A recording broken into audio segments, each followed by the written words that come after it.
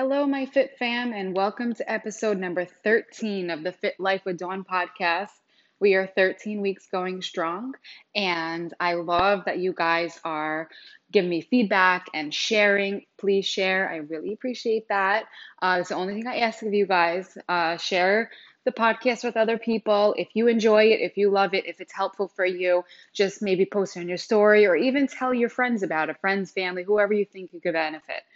This is the way that I'm gonna get my word out there, and all you guys know that it's my mission to get on my little soapbox and preach and teach and spread great information to people that will affect and improve people's lives. So please share. Okay.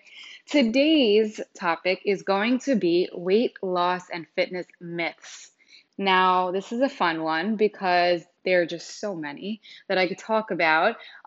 This will probably go into a second part because I don't want this to go on forever. I have a whole bunch in my mind that I wanted to talk about and I wanted to debunk and clarify for you guys. So, depending on how long it goes, I may split it up into different parts. So, let's get started. And I'm sure I will come up with other ones along the way. As I think of them, I jot them down. So my list is getting pretty long. Yeah, look out for probably a part two segment in future weeks. Okay, so let's get started with myth number one. Myth number one is that you have to eat very small portions in order to lose weight. So here's the thing. You don't want to focus on eating tiny, tiny portions because you're never going to succeed with that type of eating style. The reason that most diets fail people is because they are focused on these tiny little portions that don't even keep a child satisfied. 1,200 calories. I don't even know where people got that number from. I think it was from way back in the day, maybe they were, measuring how much a tiny child or a small person should be eating, but really the average person should be eating a lot more than 1,200 calories. And it's not about having these tiny little portions. That's why I like to see people's, when I do nutrition counseling, I ask them to send me not only their food log, but I like to see visuals. I like to see pictures of what people are eating so that I could decide whether or not I feel like it's a good portion for them. And sometimes I tell them to increase their portion of whatever, whether it be the protein, whether it be the vegetables or even the carbs, whatever. You don't have to eat small portions. If you're eating, it's not about eating less, it's about eating the right foods. If you're sticking to nutrient dense foods, not calorie dense foods, for the most part, you're going to have some calorie dense foods, but if you are sticking to mostly nutrient dense foods and you're eating whole foods, mostly plant based, it is much harder to overeat. If you are eating, and I post pictures of my meals very often so that you guys could see my portion. My portion of protein is not enormous. It's never enormous. It's always like a side dish. But my vegetable, my plant-based portion is always bigger than what most people have. I posted something of my, the amount of vegetables that I want you to have in your plate the other day. And somebody I was working with nutrition said to me that she didn't realize that that was the amount that I want her to eat. And, she was a little bit taken aback, which is a common comment that I get on the amount of like plant foods that I eat. Like, wow, you really eat a lot of plant foods, That's why I like to put up the pictures so you guys could see that I want you to eat large portions of the right foods and not large portions of the, like the breads and the pastas and stuff like that. But it's about finding the right balance. If you're trying to eat tiny portions, you're never going to succeed with this lifestyle. I know I wouldn't. I like to eat a nice big full dish of food. So stop trying to eat tiny portions and feel like, well, why am I starving and why am I not succeeding in my diet? Because you are not, nourishing yourself properly. Okay, so number two, that is that you only need to do cardio when you want to lose weight. So now I'm not against cardio, and you guys could refer back to my other podcast that I spoke about, what's the best type of workout to do. But I am definitely not against cardio. I am just not a proponent of only cardio. Only cardio will get you skinny, possibly not, and flabby, even if you do lose the weight. Let's say you're dieting and you're doing only cardio, you're going to end up being very flabby. I've seen a lot of women, especially like runners, they end up, first of all, it wreaks havoc on your joints, but I've seen a lot of runners be very flabby and like, oh, I don't really love my body. I run so much, but I don't love my body. I don't have my butt isn't tight and my legs aren't so tight and my arms aren't so tight. You need resistance training. Not only that, having muscle is important for your metabolism. Your resting metabolism will be higher. That's why fit people could eat more. People with muscle could eat more because their metabolism is so much quicker and so much more flexible, rather, than people that don't have a lot of muscle mass. Um, and you could have um, like a small body, like a small frame, but have a high amount of body fat and not a high amount of muscle in relation to your body fat, in which case your metabolism is going to be slower. There's also an afterburn effect with the weight training. So if you're doing cardio alone, let's say you look on your watch and it says you burn 400 calories, it pretty much stops there for the most part. Like you get off the treadmill, elliptical, or whatever, unless you're doing some high intense sprints or something like that.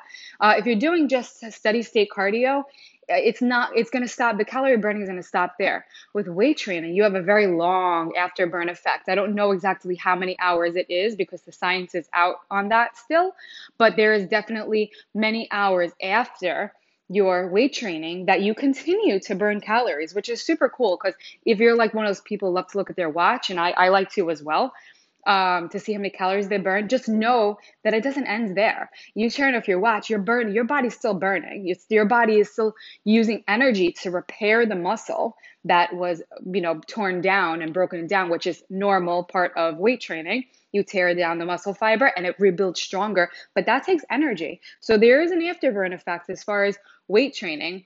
And that's what eventually ends up increasing your metabolism overall, when you increase your muscle overall. So it's not just about the calories burned within your session. So there's a lot of reasons that weight training is super important, resistance training, even body weight training. You don't need to lift like a bodybuilder, but at least body weight stuff, squats, push-ups, sit-ups too. All these types of things are resistance training. Of course, I would love for you to start increasing your weights and make it a little harder because at some point it's going to be easy.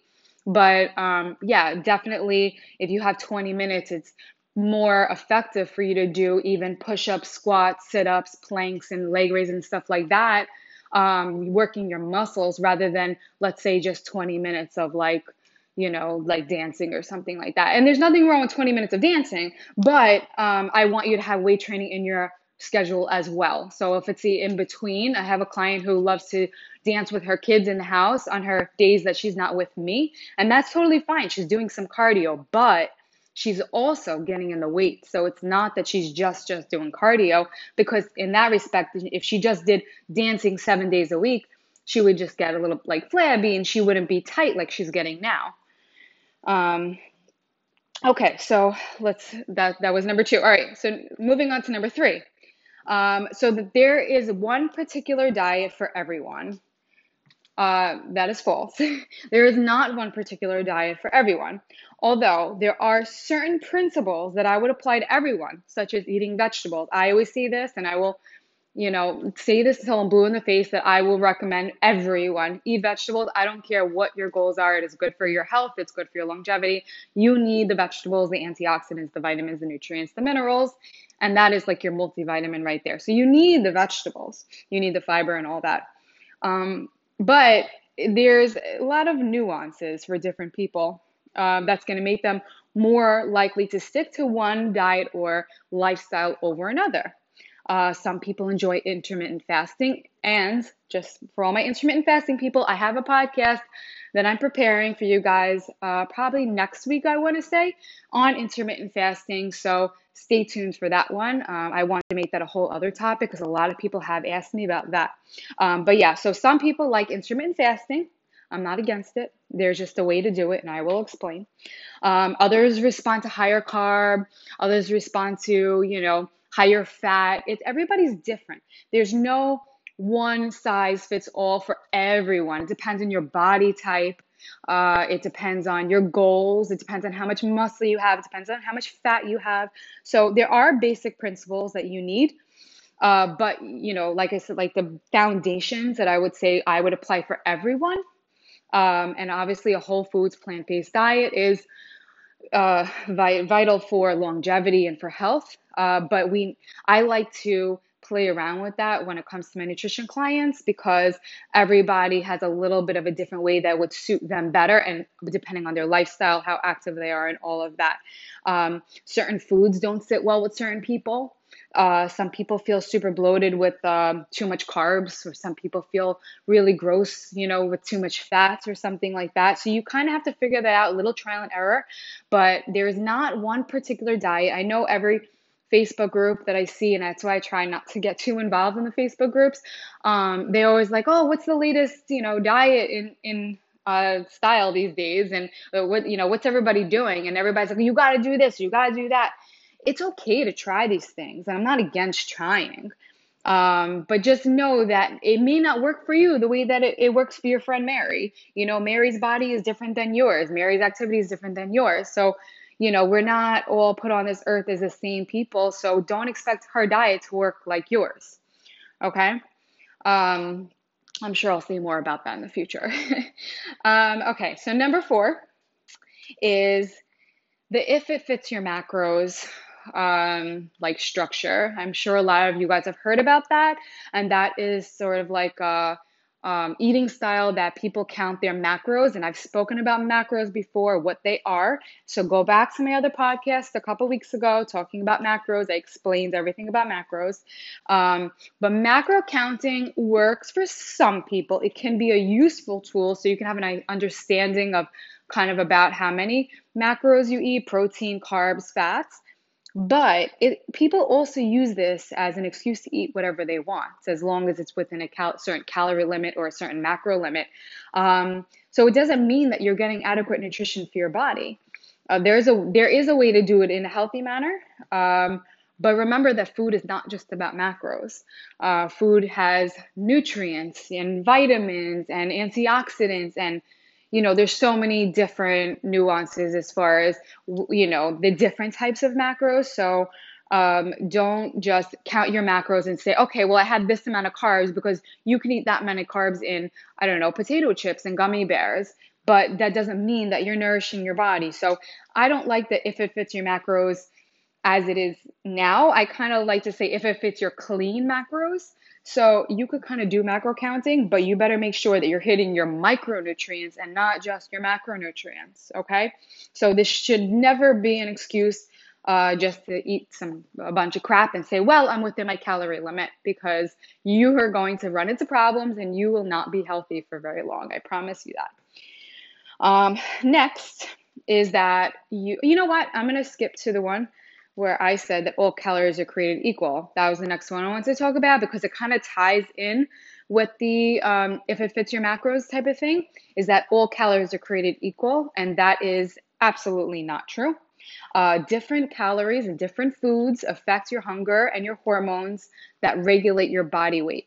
So it has an effect on how hungry you are, how satisfied you are. Different foods, again, gummy bears versus sweet potato will have an effect on your metabolism. It'll have effect on your hormones, like your leptin and your ghrelin, and how easily it will tell your body that you are full, satisfied. If it spikes your insulin, every calorie from different food sources is different. So a calorie from a sweet potato is not the same as calorie from a piece of candy or something like that. So don't let people tell you that you could do if it fits your macros or calorie counting and you could just kind of eat whatever you want. You could eat Twinkies, because you will run into problems. Mark my words. Okay. You need to make sure that the quality of your calories is, that you're paying attention to the quality of your calories and not just trying to satisfy your calorie content or your calorie, restrictions, or your macros or something like that. So every food provides a different nutritional value, and certain foods satiate more than others. So having a Twinkie is not going to have the same effect on your body as having a piece of chicken or something like that. So pay attention to the quality of your calories. I can't stress that enough. So the next myth is that you cannot eat after 6 p.m. Okay. I'm not really sure where exactly people got that specific time from. That seems to be like what people think, but um, that's not the truth for everyone. Just because it's a certain time, it really depends on you, on your schedule, on when you work out. So maybe not eating after 6 could have some benefits in the fact that it's good for your digestion. Let's say you're going to sleep at 10. Maybe 6 p.m. for you is a great time because it allows you to have time in between your last meal and your sleep, so that your body could digest, which is great because you will not go into deep sleep if your body is busy digesting. So, as far as digestion and deep sleep, you should give yourself a few hours before bed, but it doesn't have much of an effect on weight loss. So, a lot of people think that that's like the magic key to losing weight is to just not eat after 6. But what if you work out at nighttime? After you work out, you're more insulin sensitive. So you're better able to utilize carbs, for example. So what if you work out at 5 p.m.? Then what? You're just going to go home and starve? No, that's not good at all.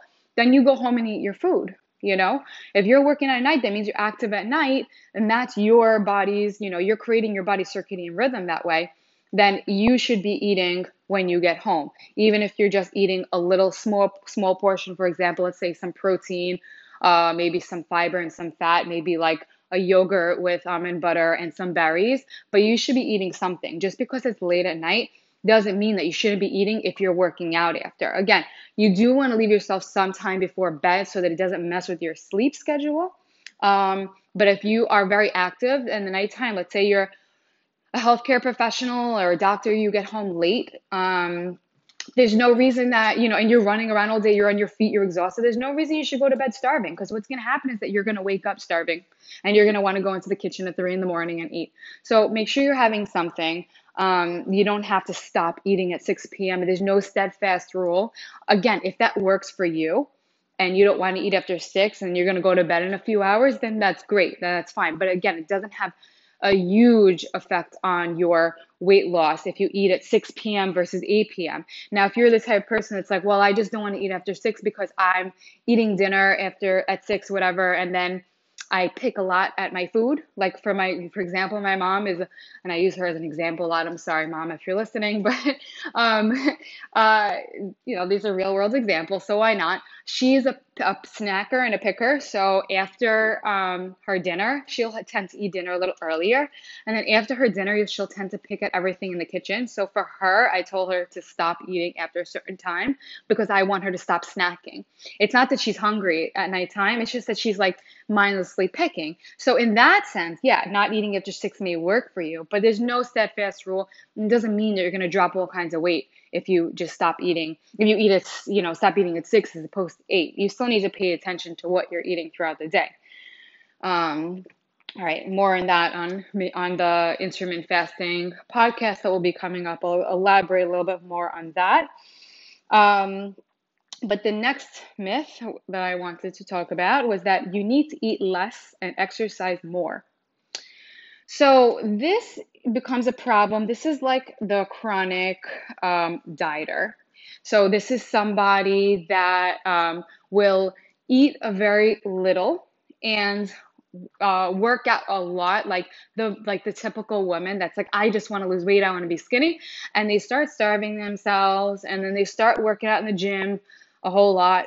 They start doing a lot of cardio. Now they think that obviously if you're supposed to eat less to lose weight and work out more to lose weight, then I should be doing a lot of exercise and a very little bit of eating. Then and then all of a sudden you plateau. It may work in the first couple of weeks, then all of a sudden you're going to plateau. And people are like, well, what happened? I don't understand. I'm not barely eating anything. So how am I not losing weight? I'm like, because your metabolism adapted. It's called metabolic adaptation.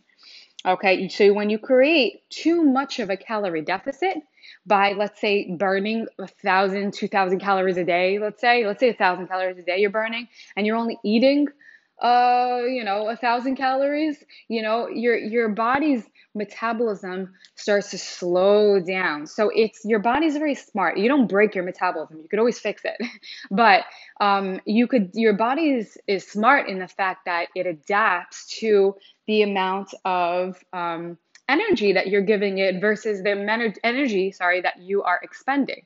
So if you are working out a whole lot and you are not eating that much, your metabolism slows down to meet your body's new need. And all of a sudden you're like, well, what happened? It was just working. I just lost my first 10 pounds and now I stopped, but I'm not eating anything. I eat like a bird. What am I supposed to do? And then what happens is that you end up binging and then you end up falling off the wagon. And that's when people, kind of like stop their diet because they go back to their old ways because they didn't see much results. So with that type of person, we do something called reverse dieting. So you start increasing your calories a little bit. Obviously, you need to do that sort of strategically. But you don't want to be that person that, is a chronic dieter where they're always exercising like crazy 2 hours a day. And then they're like, well, I can't exercise anymore and I can't eat any less, because I promise you, you're not going to get your results that way. People who are fit and people who are athletic and people who have great bodies eat. They don't do it by starving, that's for sure. They eat and they fuel their body for the type of exercise. If you are, let's say, an athlete and you're doing a very large amount of exercise, then it's fine to do that, but you need to fuel your body for the exercise and the activity that you're doing. So if all of a sudden you pick up a second workout in your day, you can't just say, well, be proud of yourself, like, oh, I'm working out twice a day now, but I barely eat anything today. In my eyes, I'm like, this is prone to failing. Like, this is gonna fail. Like, I don't say it like that.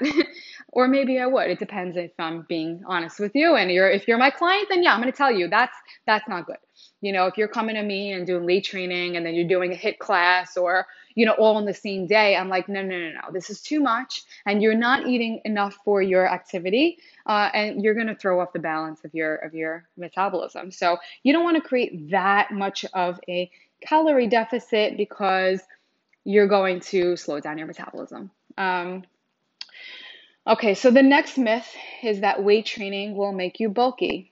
Now, I've spoken about this, like I said in my previous podcast, when I spoke about exercise, like the best types of exercises to do. So if you haven't listened to that, please refer back to that podcast. I spoke a lot about that. But the short answer is that weight training will not make you bulky. I have trained many women over the years, and I've never had a girl who was bulky. And we always do weight training. You don't have the testosterone to make you look super bulky.